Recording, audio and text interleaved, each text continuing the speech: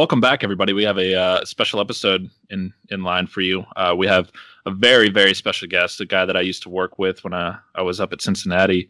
He is currently the Associate Athletic Director for Athletics Communication, working primarily with football, but he is over his entire department, the Sports Information Director, all-around badass, Ryan Coslin. Hell of an intro. Thank you, Patrick. I appreciate that. Yeah, glad to have you here with us. Good to be here. That's not too bad there. Let's get to know you a little bit first. Just kind of how'd you get your start in this profession? When did you start? What got you started? So I got started, like a lot of other people, as a student at Eastern Michigan University in the fall of 2001, I think. I was, one of those things where I was trying to find myself and on my second or third major, and some would argue I'm still looking, but I ended up kind of dashing into PR as a major and ended up in a special topics class, which was sports and PR, which ended up being taught by someone who ended up being a great mentor to me, John Martin, who now works at Colorado State. And just part of the class was, working in the sports information office. So we had to do, X number of hours as an assignment. So I went in and worked a women's basketball tournament. And, next thing I know, they plot me down in front of a computer and say, all right, you're inputting stats. And I didn't have a clue what that meant. And, 4 or 5 games later that weekend, I was absolutely hooked. So I ended up kind of volunteering my time outside of class, ended up as a student assistant last couple years in school. And from there, kind of knew I wanted to make it my field. Had some opportunities to do a little bit of work with a WNBA pre-draft camp. So I saw a little bit of professional side. And then I found myself in Orlando, Florida for a summer, and ended up working at UCF as a volunteer. This is when they were transitioning to the MAC. Wow. Shows you how long ago that was. Oh, I know. Yeah, it was crazy. And then I also spent some time that summer working for the Orlando Miracle on game night, which is a WNBA team. So, just more kind of seeing how things worked. Then after graduation, I was looking for a job like anybody else, and ended up interning at the University of Akron for a couple years. Came across another people who were great influences in my life, in Sean Nestor, who's now at Santa Clara, and then Mike Waddell, who is now the president and alternate governor for the the Allen minor league hockey team outside of Dallas. Good Lord. So yeah, it was crazy. From there, it was there wasn't a full-time job, and it was one of those things where you're again looking around for something, and I think I applied for 35, 36 jobs that summer. Sounds and this is right.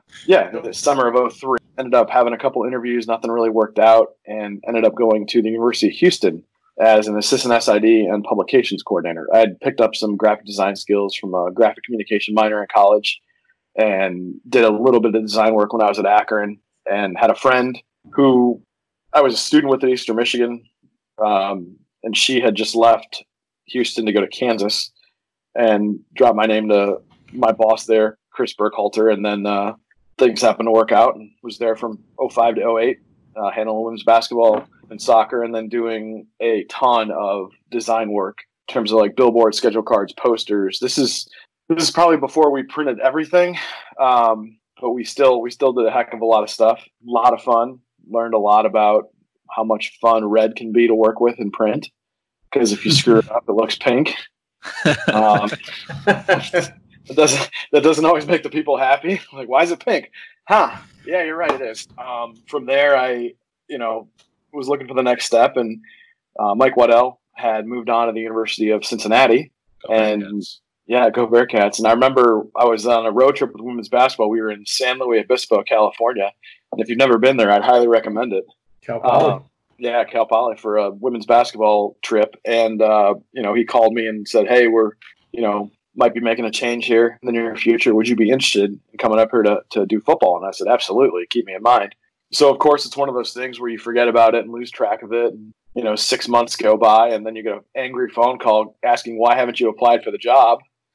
And I was like, well, you never told me it was open. You never sent me the thing. He's like, well, it closes in 20 minutes. Can you get your stuff uploaded?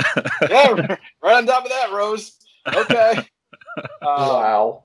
So ended up, go through that process, and it was weird. It was probably the weirdest interview process I've been through. because I never set foot on campus. All my stuff was over the phone. I had a few interviews with Mike Waddell and Mike Harris, who ended up being my boss for a couple of years. And then, I had a phone call with Brian Kelly one day, and I guess I passed because August 1st, 2008, I got a phone call asking if I wanted to come take the job. And I remember it clearly, like it was Conference USA Media Day in Dallas, and I was in Houston with, the rest of the work staff, and we had actually decided to play hooky that day, and we were going to see one of the Batman movies that came out, and we were with the staff from Rice, our in-town rival, 3 miles away. So we're out at lunch, and I get a phone call offering me the job, which was kind of fun. And they just said, "There's one thing." I was like, "Yeah, what's that?" "You got to be here in a week." Ooh. Okay. All right. So I moved across country in 7 days, which I do not recommend. That's probably the quickest turnaround I've heard. I mean, that's insane. There's some quick ones. That's crazy. That was excessive. And so I moved across country in a week. I was in Cincinnati the night of August 7th and started work August 8th. I, walked to the office, didn't even have keys, didn't have an ID, never went through orientation. Got handed like a set of keys to an old coach's car they were turning and go, "Hire our football camps, 37 miles that way. We'll see you in a few weeks." Higher ground. Yeah, oh, yeah. Buddy. Higher ground was my first UC experience. Oh, my God. All right. Did you immediately have regrets at that point? Because Higher Ground is just kind of, you walk out there and you're like, "What is this place?" I think Wid was the first person I met. Even better. All right, the legend. He's the for the people who don't know, he's the John Whittaker is the associate AD for football operations at Cincinnati, and I want to say he's going into like year 34. Yeah, he's been doing it his entire life there. So yeah, it's incredible. He is one of the legends of the profession, and a good friend of mine.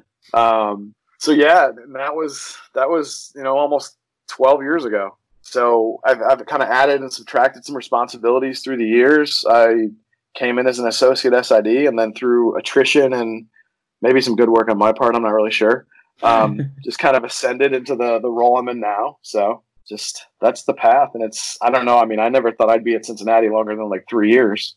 Like anything else, you're looking at transient things. All right, I'll go do football there. And then what's the next step? And it's just kind of become home.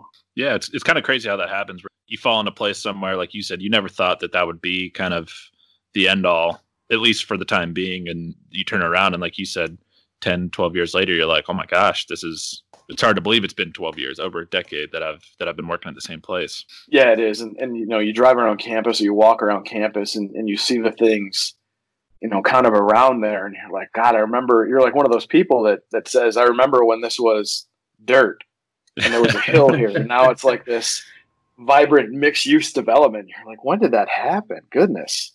Yeah. I mean, even the stadium alone, I mean, how much that's changed. It's probably since you got there. I mean, I know they completely redid the press box and everything. And then did a lot. Yeah. Changing the field the way they have. And yeah, I mean, there's been some crazy construction on that campus, and it's obviously only for the better, but it's absolutely. So we've got a professional soccer team, FC Cincinnati, from the MLS, which has been playing in our stadium for, I want to say this is like year 3 or 4. So they're opening a stadium of their own next year down in the West End, a few miles from campus, down the hill, kind of closer to downtown and in the urban core, as they like to say. And we will finally get our real turf back, permanent markings and everything else on it. And I want to say it's going to be the 8th or 9th field I've seen on that turf in like 12 years. It's insane. Yeah. Which is wild, because for people that don't know, turf can last you, if you take care of it, up to like 10 years. In theory, it should. I mean, we're in a unique spot in Cincinnati because our stadium is dead center in the middle of campus, and it is impossible almost to lock down on non-game days. So if you drove up there right now, it'd be a circus. There'd be people like working out on the field and using the stairs to run on and running on the concourse and using the brick walls as a prop for some CrossFit parker kind of a thing. You see it all looking out your window today. All day long. And then you have to run. Too. You have to run people off the field when we were trying to go down there and scrimmage or practice or whatever it was we had going on. And then they get angry. Like they're running down the stairs like into the back of your bench during practice, and you're like, "Dude, what are you doing?" "I'm working out." It's like, do you not see we're practicing here? Yeah, coaches love whenever there's a ton of people around, technically watching practice too. So they really do.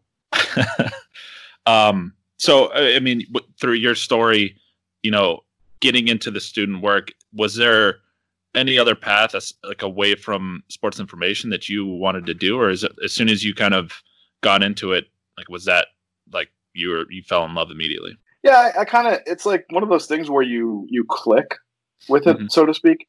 And as we all know, like working in athletics in general is kind of a calling. Like this is not something that sane people do. No. We're a little tweaked. We're a little abnormal.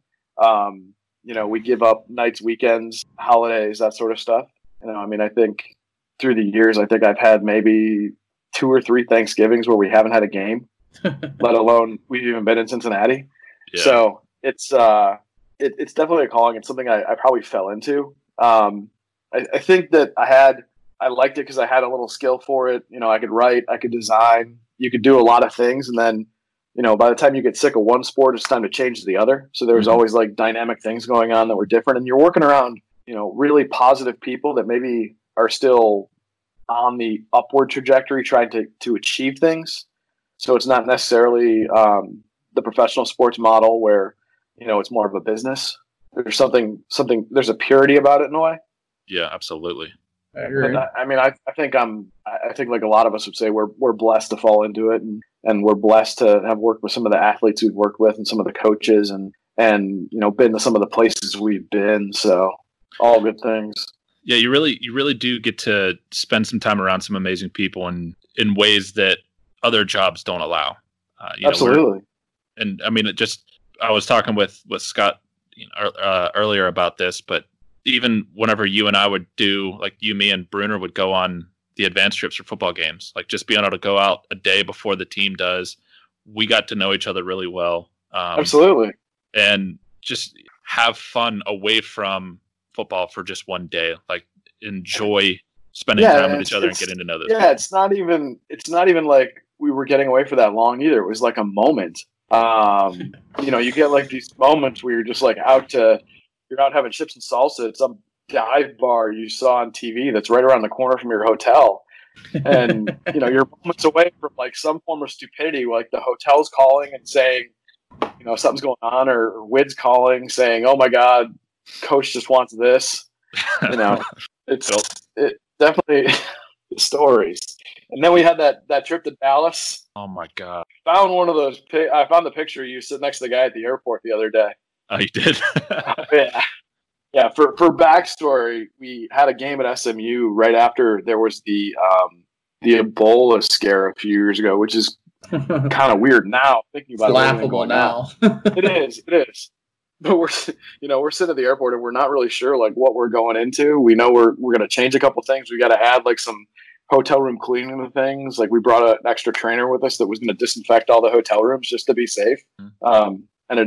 That young gentleman ended up ruining like carpeting and furniture in 2 or 3 different rooms, and we still give him a hard time for that.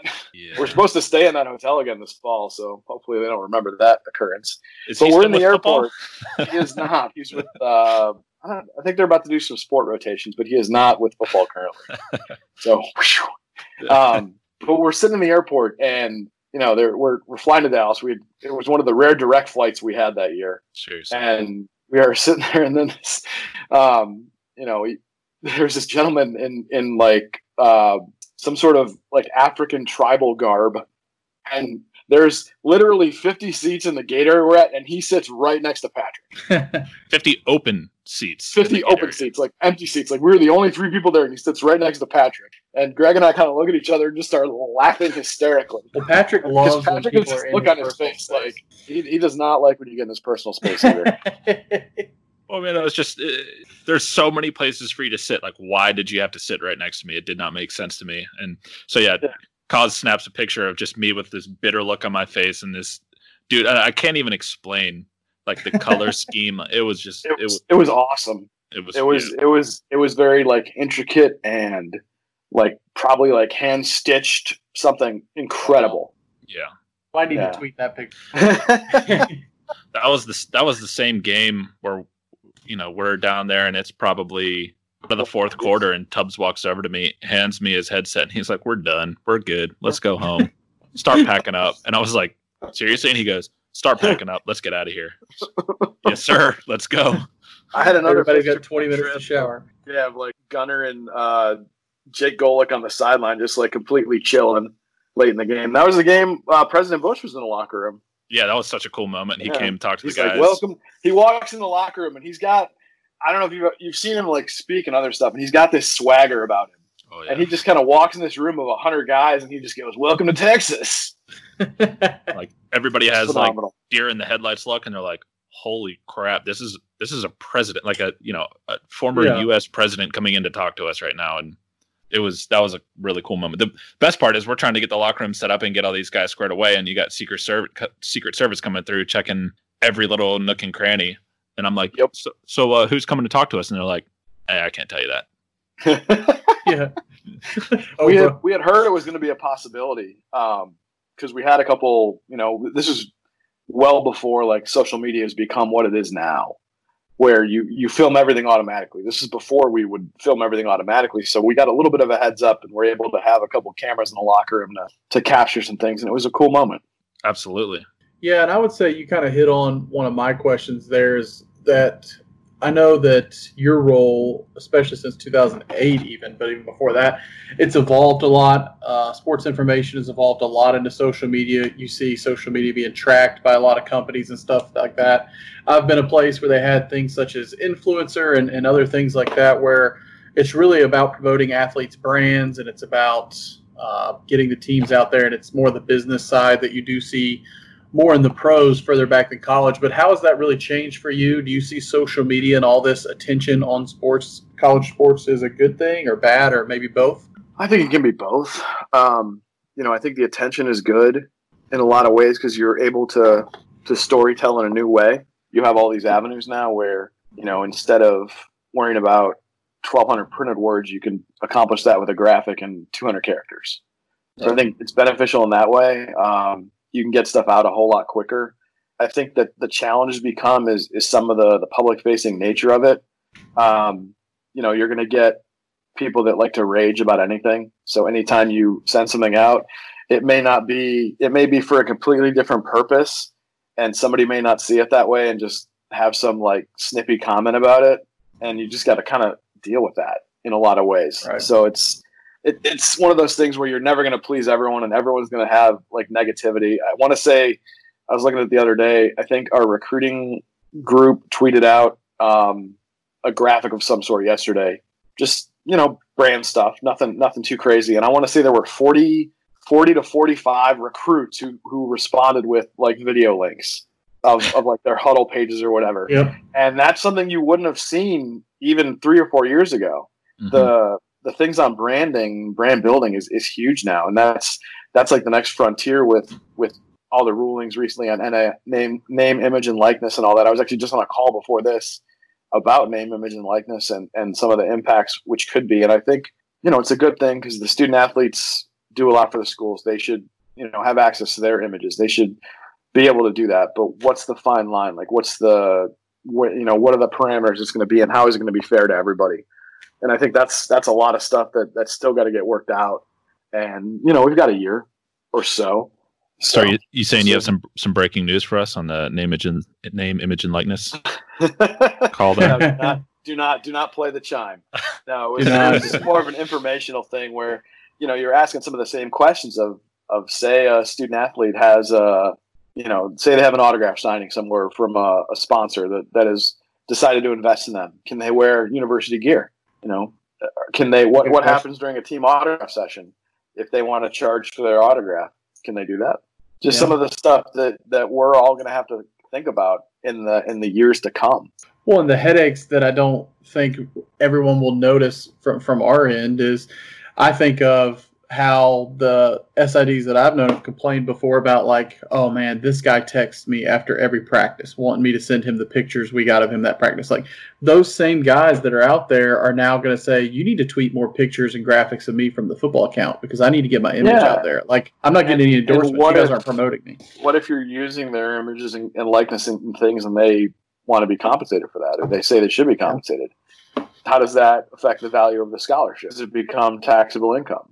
Well, that's what I think is going to be the dangerous part. And I had a few conversations with people. It's like, well, the universities aren't going to have a hand in that. It's what they can generate on themselves. And I was like, well, but what becomes taxable income whenever you're tweeting out a photograph of somebody? Well, you're using their likeness to promote your school. Yeah.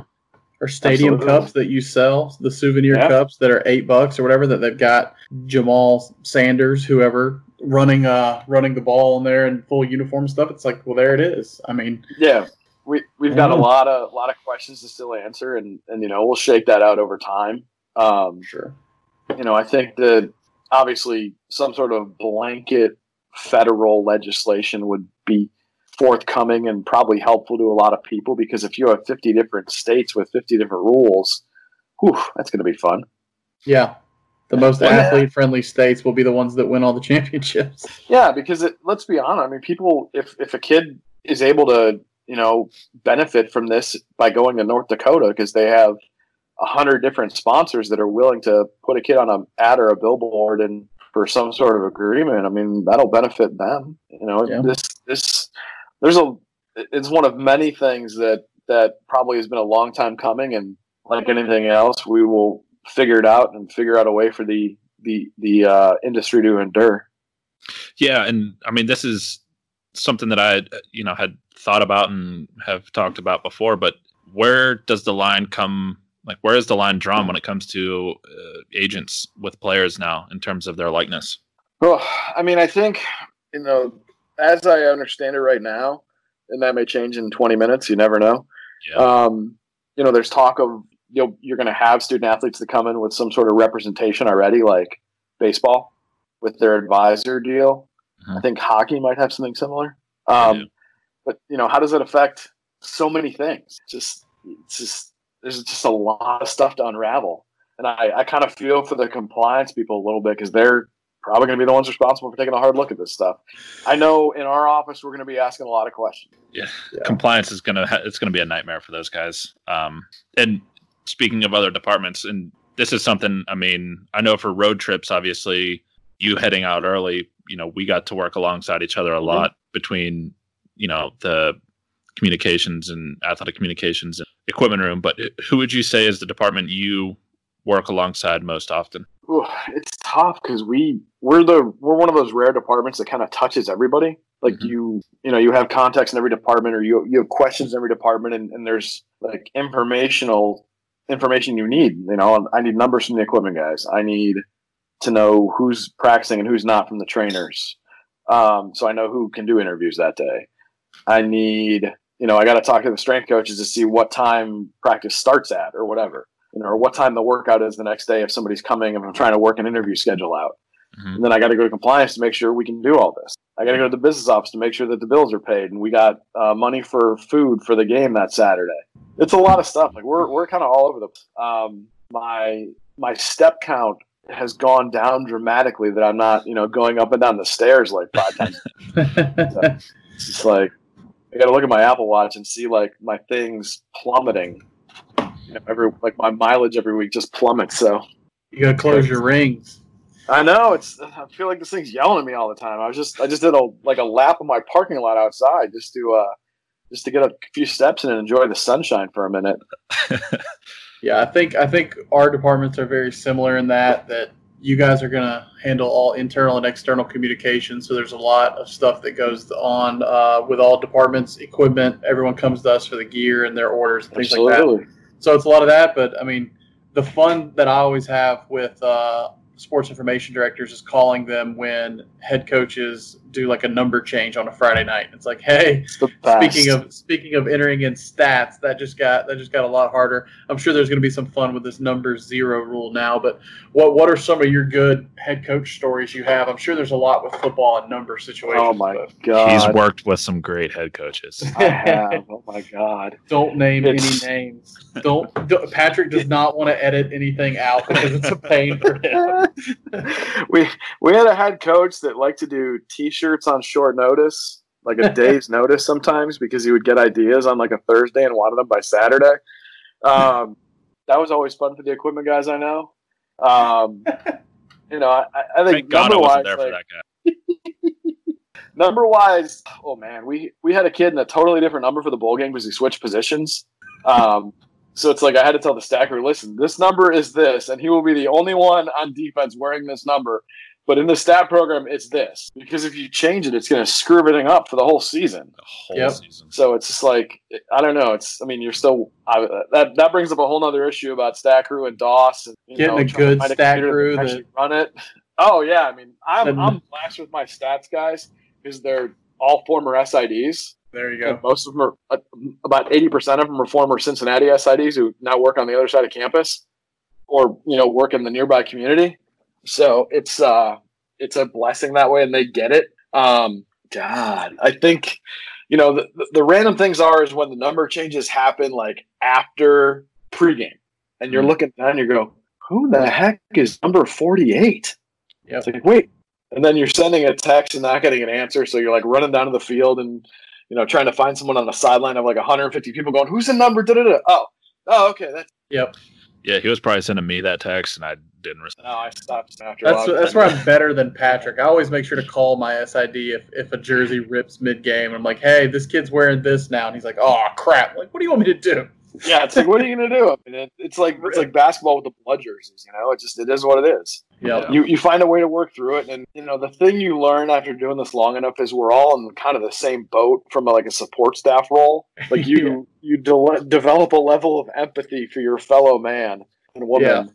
Yeah. And just, know everyone's kind of going through the same thing. And it's like, yep, I've been there before. It's like when former coaches have left for other institutions and I've talked to their SIDs afterwards and they're like, he really got me on this. I go, oh yeah, I probably should have warned you about that. That's a definite, big point for him. Yeah. And I think if anything, they're all quirky in their own ways. They all have things that they like and don't like. And, we get the benefit of maybe learning a little more doing the advanced work, like you learn in the hotel, like, all right, here are coach's hot button points. This is what will enable us to have a good stay. This is, basically here's the thumbnail on our entire group of who's going to say what and who's going to ask for what, so you can be ready for it. Yeah. Those pre-meetings we had with hotel staff, that was always like you had your key points like, well, this coach likes this. We need this meeting room set up like this. And please just don't bring any of this around us. Yeah, and it's still there. It's almost like a band going on tour. Like we've got a rider of things. Some of it's weird. Like we had a coach that wanted, we served wings on Friday night, but they had to all be crispy. And then it got to a point where all the wings had to be individually packaged in terms of 6. Mm-hmm. And then it was like, we had ice cream on Friday nights, but then we had to have ice cream pre-scooped. So it went quicker. I mean, it was, one coach I've heard horror stories about coaches who want rooms at certain temperatures to the point where their ops guys are walking around wearing thermometers. Oh my!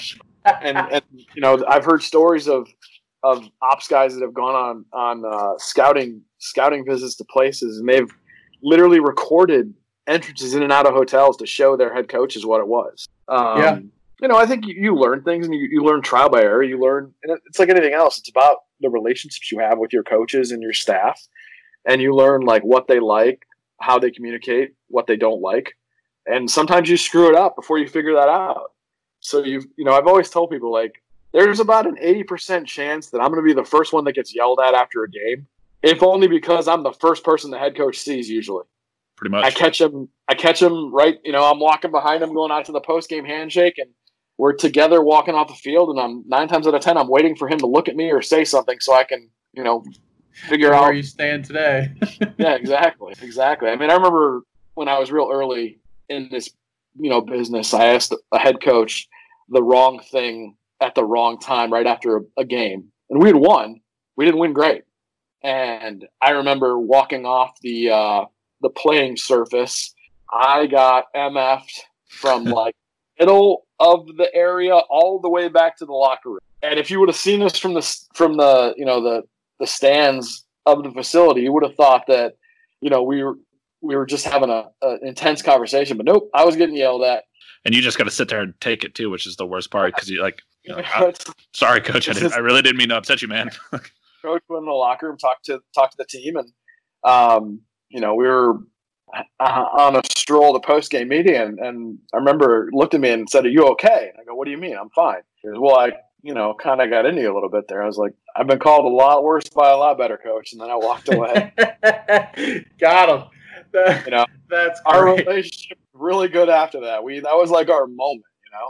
They like it when you give it back a little. You have to. They have to know that you're A, in their corner, and B, you're gonna be there for them in good and bad. And you're gonna have there's no chance everything's always gonna go well. Like there's no chance. There's gonna be times of peril, be it from on the field stuff, off field stuff, whatever. That's when you've got to have a relationship and be able to sit down and have a conversation. 100%. And I think that's part of it that we haven't really touched on with this podcast yet, but it's just how much every department, especially with sports support staffs, but it's always a service-based industry, and whether it's the athletes or the coaches, you are providing a service. I mean, little things that no one, the average fan, maybe even the coaches would never fully understand, that you're doing these things at the hotel to try to make sure that their stay is more comfortable, but you don't work for the hotel. I know for me, I always get there on Friday on those advanced trips or whatever, and as soon as I'm at the stadium, the first thing I do is I go from the locker room door to the sideline, to the 50-yard line, and I walk it and I time it. And I say, well, we've got a 2-minute and 30-second walk, blah, blah, blah, because those Friday night, planning for the coaching staff on pregame timing and stuff like that, they need to know how long that trip is. So little things that it's just you go the extra mile for these coaches and these players, and it all happens behind the scenes. And then if any one thing goes wrong, that's when the MFs start, and you just got to grin it, and you're like, it's going to feel good when I get that right next time. Yeah, it's like, yes, coach. Yes, coach. It's like you're working on the line in the kitchen. It's yes, chef all the time. 100%. Correct. So it definitely has its challenges, and there's a lot of things that can definitely go awry sometimes.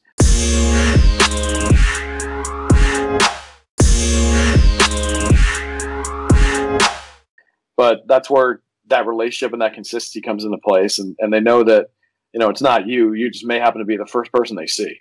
Yeah, you're just gonna catch the brunt of it, and it's not even like necessarily an apology is necessary. It's one of those where, like, when the coach said to you, "You're all right," I kind of got into you. That's his way of being like, "My bad." Yeah. I mean, there are some that do it. Don't get me wrong, but very rare are you going to hear the "I'm sorry." Oh no, you don't hear it because no. I've never been got into. There's definitely some that are. Go ahead. I've never been got into by a coach that didn't like me or care about me either, though. They do it because they know that there is that relationship. Exactly. And it's as dysfunctional as it could be, it's your family. Yeah. You spend more time around your staff and your players and everything else sometimes than you do your family. You're with them 100 hours a week, on road trips, on weekends. You laugh together, you mourn together.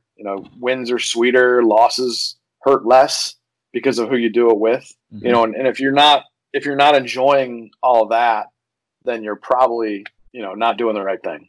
Not doing the right thing, or you're just not cut out for that industry, because that is what I've always held near and dear, is, like you said, you really do become a family no matter where you work. And, because you've bounced around a little bit in terms of jobs. Obviously, you've found some good job longevity at Cincinnati, but like, we've all been place to place to place. And like, when we went down and played Houston, there were people that you knew down there still working there, and we got to meet them and talk to them. And it's just like y'all picked up right where you left off, like right when you left. You know what I mean? That you could go a long time without talking to them, but it truly is like a very close-knit community across all of college athletics. It is. And there's a, it's funny. I have a group chat from some guys I work with at Houston, ticket office guys, equipment guy, and myself. And somehow, in a weird way, we all became close, and we still talk, to the point where, like, two of them ended up in Cincinnati last year, and, they texted me and said, "Hey, we're going to the Reds game tomorrow." And I was like, "You guys are in town?" I'll be there. So I happen to be going to the game anyways, because one of our coaches was throwing out the first pitch. So, we ended up like hanging out and spending the afternoon together. It was cool. And it was literally 5 minutes after we were sitting together, the old gags start coming out again. Exactly. And that's what it is. That's just those, like, almost like instant relationships where you may not see someone a lot, but 5 minutes later, everything's back, and it's awesome. Yeah. It's that way with I mean, it was that way with Patrick and I after he left to go to Cincinnati. It was, you don't see each other for a while, but I think that's the cool thing about SIDs and equipment is there's your national convention every year in the summer, and it's once you get there, it's just seeing a bunch of brothers that you may only see once a year. You may have never even worked with them, but you build those professional relationships. But they go through the same thing you do, so it's really cool to kind of have that camaraderie. Yeah, I mean, it's what makes the job great is the people. Absolutely. And there's going to be people that obviously you don't get along with. It happens, but there's going to be, a lot of people that you're close with for your rest of your career. They're going to be people that you count on when you need something, or when you need a question answered. You got somebody that's a go-to. Say, hey, how would you deal with this? Exactly. It's like a giant built-in support staff in some ways. Yeah, it's an amazing thing to see how you can come together. I mean, and this is something that we've talked about on other episodes of the podcast, but even with your school's most heated rival, like those people that work on the support staff side of those schools, we still have great relationships with. We still talk to, and like you said, if there's a problem that comes up, and if Cincinnati is playing Xavier in basketball, that the crosstown shootout, like that's a big rivalry. But there's probably still a great relationship between sports information and equipment and those guys. And if there's a problem, they're going to work together to try and troubleshoot it so that the game can happen, so the fans can see this, amazing rivalry take place. Yeah, and we've all been in the same boat with, stuff that doesn't go right. More often than not, it doesn't. And you've got to, figure out a way to duct tape this together and fix that plug and, somehow get the power working or whatever. And, 9 times out of 10, it's going to be, people are going to help you because they've been in the same boat and they know what it's like. And you get down to plan G, D, J. Yeah, why not? I mean, make it all the way to Z at one point, Plan A and B go out the window real quick because, like you said, nothing ever goes perfect. It's like that old Mike Tyson quote, it's like everyone's got a plan until they get punched in the face. Exactly. Yep. Yeah. I mean, everyone's got a plan until game day. Everyone's got a plan until Corona. Out the window.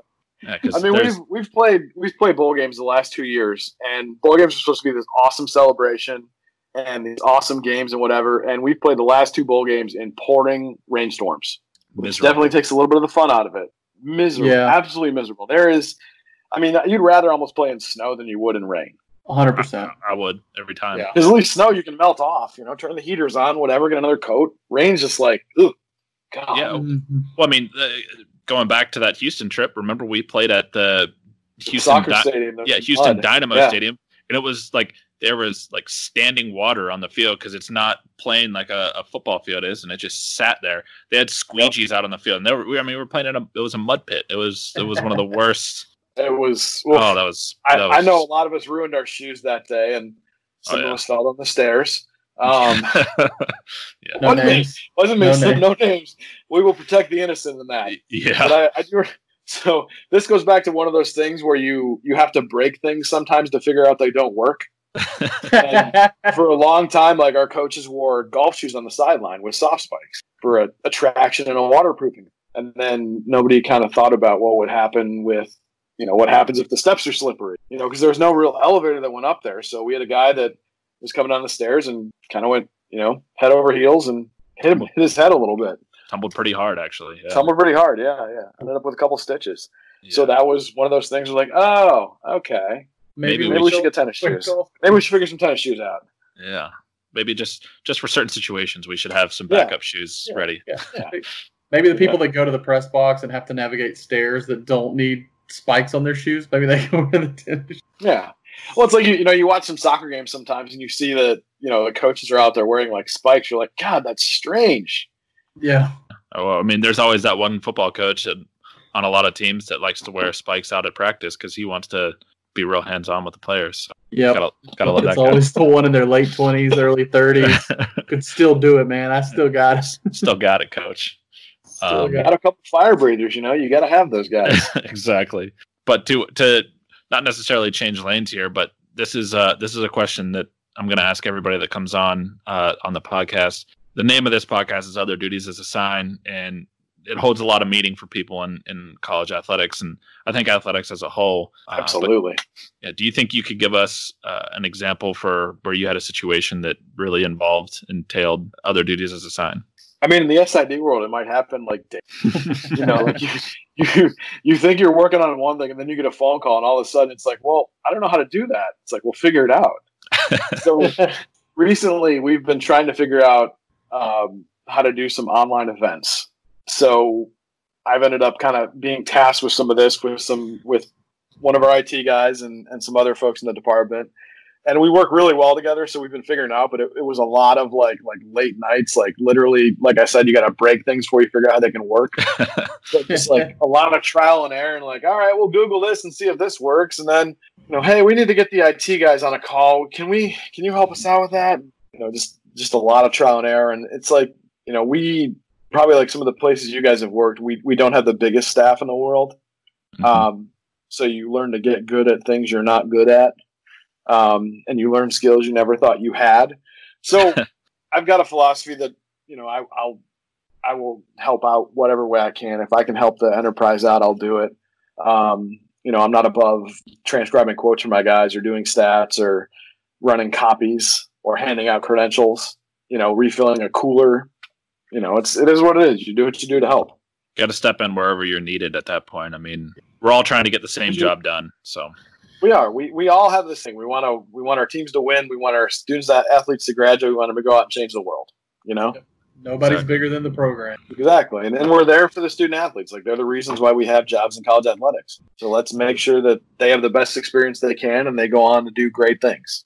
Hopefully, they do great things. Fingers crossed. Fingers crossed. You know, like those, you know, late night phone calls or early morning phone calls. Nothing good ever happens after midnight, right? Yeah, I mean, whenever it's a late night, early morning, if you will, and your phone's ringing, you're immediately saying to yourself, like, what happened? What did you see what's on Twitter? It's never you're looking at your phone and you're like, I've done this before, where I'll answer the phone and I'll just say, what's wrong? You know, what happened? Yeah, I was like, what's wrong? You know, you get a 3 a.m. phone call, you're like, this ain't good. This ain't good. And your heart starts to beat real fast, like, oh God. Just it gets you. And then, well, Scott, you said, what's on Twitter? So, because this will be my last question, but this is going to be one of my favorite questions. What is the dumbest tweet you've had to call a player and be like, come on, dude, you got to take that down? We had a player. Well, the injury stuff always get like, people that, and I've noticed this a lot more, like in Instagram stories and stuff. People will like film themselves in their hospital bed and say surgery went fine. It's like, nobody was supposed to know you were having surgery. What are you doing? Yeah. That doesn't help. But it's like, it's information about injuries is something that's always closely held, but even more so today with, you know, you don't want to give your opponents an advantage. You don't want to give, you know, gamblers anything because they're looking for anything as well. Yeah, absolutely. But I would say overall, the dumbest tweet I think I've ever seen, it could be my favorite tweet too. We had a play at BYU, and we had a player who got knocked out of the game. And on the plane, I happen to be scrolling through Twitter, and I see we're like still taxiing, or we're loading. And I see this tweet, and it says, I can't believe I got knocked out of a game by a 25-year-old virgin who's never drinking Mountain Dew. Yes. I mean, it was phenomenal. You can't stop laughing at that, but then you got to go to the guy and be like, come on, man. I think I went to the player, and I don't know if he ever deleted it or not, but I asked him to. And I said, hey, I got a screen cap of this, so I'm keeping this, and I will use this in future presentations, but can you please delete it for now? So it's on your wall in the office. Got it. Yeah, we actually do have a wall. We did have a wall at some point. We did. No, in the video office, the football video office, Adam Niemeyer, our phenomenal 2-time AAC video coordinator of the year, has a wall of entertaining tweets, such. That's awesome. I'm impressed with his knowledge of Mormon religion. I was as well. That's a unique trip, by the way. You know, say like, hey, you can't take your drink any further than this. You know, you're up in the press box, and none of the drinks have caffeine. And we live off that. Now we know where the fresco went. All of it. All of it. But that was, I mean, I will say, like, flying into Provo, that was definitely one of the most beautiful, like, landings ever. Mm-hmm. Mountains and everything else, flying into, like, this whole thing. Drop down, like, into a valley in the mountains. I mean, it's pretty sweet. Yeah, absolutely. All right. Well, I think that's all I got. I think we hit pretty much all these questions. I didn't know if we would or not, but we really dove through those. That was a lot of fun. I love talking to people in other departments and just hearing about what their headaches are and how similar they are. But it's honestly like talking to someone else who's only been eating this flavor of ice cream. It's a different flavor, but it's still ice cream. I think we all have the same problems, just to different degrees in some ways. I mean, we're all dealing with the same issue. We all would like more money in our budgets. We would all like to be paid more. We would all like more time off and less stress. Is what it is. You know, it's like I tell people when I'm, talk to classes about stuff and, you tell people, hey, listen, this is probably the most wonderful job you could be in. You get to work around awesome people and, you work around coaches who will be friends for life, and staff members and coworkers who be friends for life. But there's a lot of sacrifice involved too. Sports happens at night and on the weekend. It's like there's a lot. I mean, it's like we got a trip to Hawaii for the Hawaii Bowl in 2015, but it was during Christmas week when most people would have been off, and we spent 11 hours on a plane on Christmas Eve. Not that matter to me, but to others for sure. It's hard. I got to experience the Hawaii Bowl when I was actually out at the University of Nevada, and when you're there, it's nice because you're spending 5 days in Honolulu, Hawaii. I mean, it's a gorgeous place, but the logistics of everything, and just like you said, you're flying back on Christmas Eve, and for a lot of these student athletes and even the student help and the student workers, you want to be able to get them home with their family. Like we know we are fully aware of the sacrifices that we have to make to be part of this program and to help these student athletes do what they do. But for the younger group of kids that are with us, I would say kids because they're just basically barely adults at that point. But some of them don't know what shirt size they are when they get to campus. They look at their mom and ask. They're still kids. Let's be honest. But you want to be able to give them the best opportunities in life, and to be able to go home and spend time with family around the holidays is always an important thing. So, I don't know how the Hawaii Bowl experience was for you guys. I don't think Cincinnati actually won that game, which is unfortunate, but the being there is fine. That stadium's terrible. The locker rooms are awful.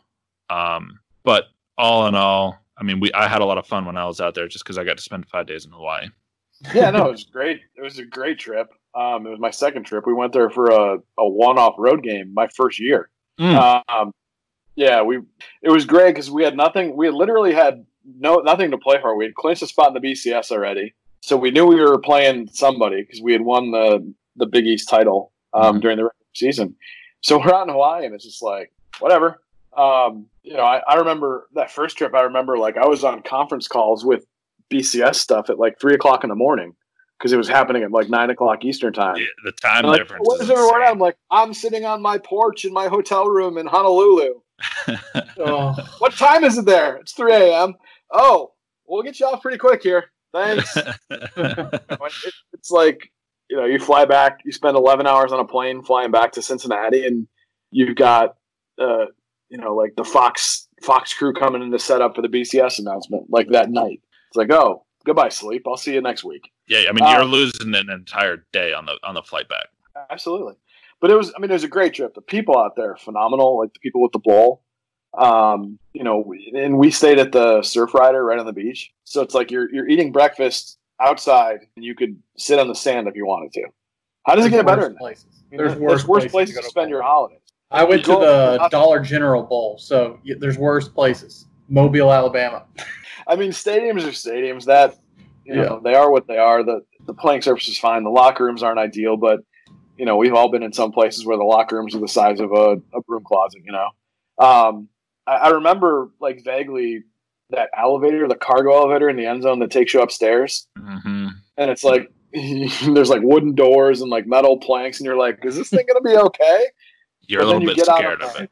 Yeah, but then you get on the press box level, and as you come out of the area and you walk around, you're looking at Pearl Harbor. Yeah. And the sun's going down over the USS Arizona, and you're just wow. Okay. I got to take a picture of this because I don't know when I'm going to see it again. Yeah, and it's all right, well, I'm literally staring at a piece of history right now. And, it's it's a pretty. I mean, yeah, like we talked about. Yeah, the stadium might not be the trips. best, but the trip is. Yeah, and it's like little things like that. Like, we go to Dallas and, hey, what are you doing? Let's drive downtown. Let's go to Dealey Plaza and let's see where Kennedy's thing went down. Yep. Yeah. We were in Birmingham for the Birmingham Bowl this year, and the guys went to the Civil Rights Museum. And for a lot of them, that's an eye-opening experience. I think for a lot of the staff that went, it was too. Like, you see things and you see some of the best and worst of our history in full display right in front of you. And I think when you can provide those experiences for your support staff or your coaches and your staff, that's definitely something. And those are the things that they're going to remember. Yeah, and it's not something they might ever get to experience outside of being part of college athletics again. So exactly. It is a very, very cool thing to do. Yeah, I mean, you're providing a lot of, in the end, we're educating in a lot of ways. Like, you're teaching life lessons about keeping your locker clean and picking up after yourself and making sure you turn in your stuff when you're supposed to. And, you call when you're having an interview and you call, that sort of thing.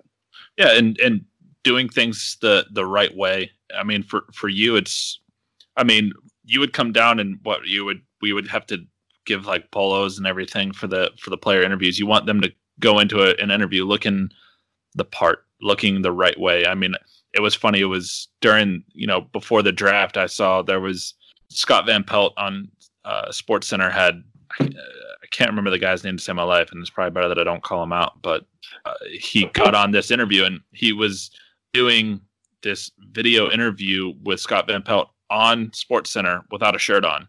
And I'm just like, did your agent seriously not tell you to just literally put a shirt on? Like, because your SID would have told you to. Yeah, exactly. That's always like a challenge for us at training camp at High Ground. I mean, we've got a rule that, I've always kind of had a rule after it happening a number of times where somebody go put a shirt on for the 30 seconds I need you. If you got to go hop in the shower, come back out. We're not going anywhere. Well, wait, but like get yourself clean and throw a shirt on. It's not a difficult thing. Or just keep your shoulder pads on with your jersey on over it, because that'll work just fine for us too. We're sweaty. We've all been standing out here too. We haven't been hitting people. We've thought about it though. But it's about presenting your best self always, and that's a good lesson. You hope people think. We went for media day now. They've got players in shirts and ties or coats and ties. And nice. Is it a pain? Absolutely. Do they look good? They do. Yeah, I'm assuming that's something from your new coach. And I mean, you guys, in my opinion, you have one of the better coaches in college football right now. That he's really making a name for himself as a head absolutely. coach. He's done a phenomenal job as a head coach, as a recruiter, and changing the trajectory of the program, no doubt. And has caused all of us to think a little differently in our approaches too, which I think is good. If you can grow and get better and maybe get your way of thinking changed a lot, it's always a good thing. It's like that whole get comfortable being uncomfortable thing. Exactly. Yeah. But I think it goes back to, we all want to win. We all want to, achieve great things. And sometimes a new voice isn't a bad thing for that. And Coach Fickell's done a phenomenal job, and you've seen the results on the field with back-to-back 11-win seasons. The first year was a little rough, 4-8, and we could have been, 1-11. We could have gone probably 6 plays either way from not winning many games at all. Yeah, and that's just, sometimes that has to happen to get better. Yep. There's going to be growing pains anytime you're bringing in a new coach with a new system, new philosophy. He has to instill that philosophy into the minds of these young men. And you can tell, I mean, the good thing is it took him 1 year. I mean, really, truly 1 year to turn a program into the right direction, which is, you don't see that often to see such a drastic shift. The first year was tough too, because we all see better than you hear. Yeah. So you can say some things in a lot of ways. And, I remember the first trip of 18 going out to the Rose Bowl at UCLA. Just seeing the feeling in that locker room after getting that win, kind of getting over the hump, so to speak, and seeing they could do it. I mean, that was one of the coolest locker rooms I've ever been in. Yeah, they finally had bought in, and they're like, you know what, like we can do this. We can make a run. Yeah, absolutely. And only a couple missteps along the way that year. Not necessarily missteps. Sometimes you just get outplayed.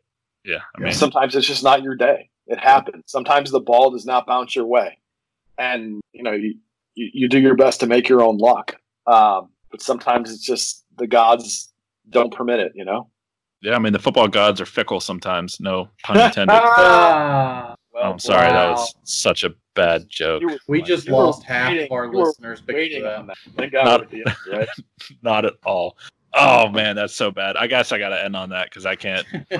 There's no. You There's cannot no. recover. There's from no that. redemption. There is no No. redemption. My God, Cause, thank you so much for joining us, man. It was a pleasure talking to you and in getting to hear your story and give our listeners a better viewpoint of what happens in the athletic department away from the equipment room, because we want this podcast to really cover everything. We don't want it to just be a truly equipment podcast. I mean, the world of especially college athletics, there are so many people that have their hands in shaping and molding the minds of these young men and women, and everybody has a huge part in it, and especially somebody like you. I mean, with sports information, you guys do so much that really doesn't get seen. I know we had talked about this before we started recording, that it is basically pulling you out of your comfort zone to get you kind of on the microphone as opposed to being the one behind the mic and behind the camera. So thank you so much for joining us. It really means a lot to us. No problem, my friends, and I wish you guys well with this venture. I think it's a good thing, and I hope it continues to grow, and happy to help if I can. Thanks for all the help, guys. Thanks, man. And guys, if you have any questions for Cause, we can maybe reach out to him again. Our email is odapodcast@gmail.com. And again, Cause, thanks so much for joining us. All right, boys. Have a good day.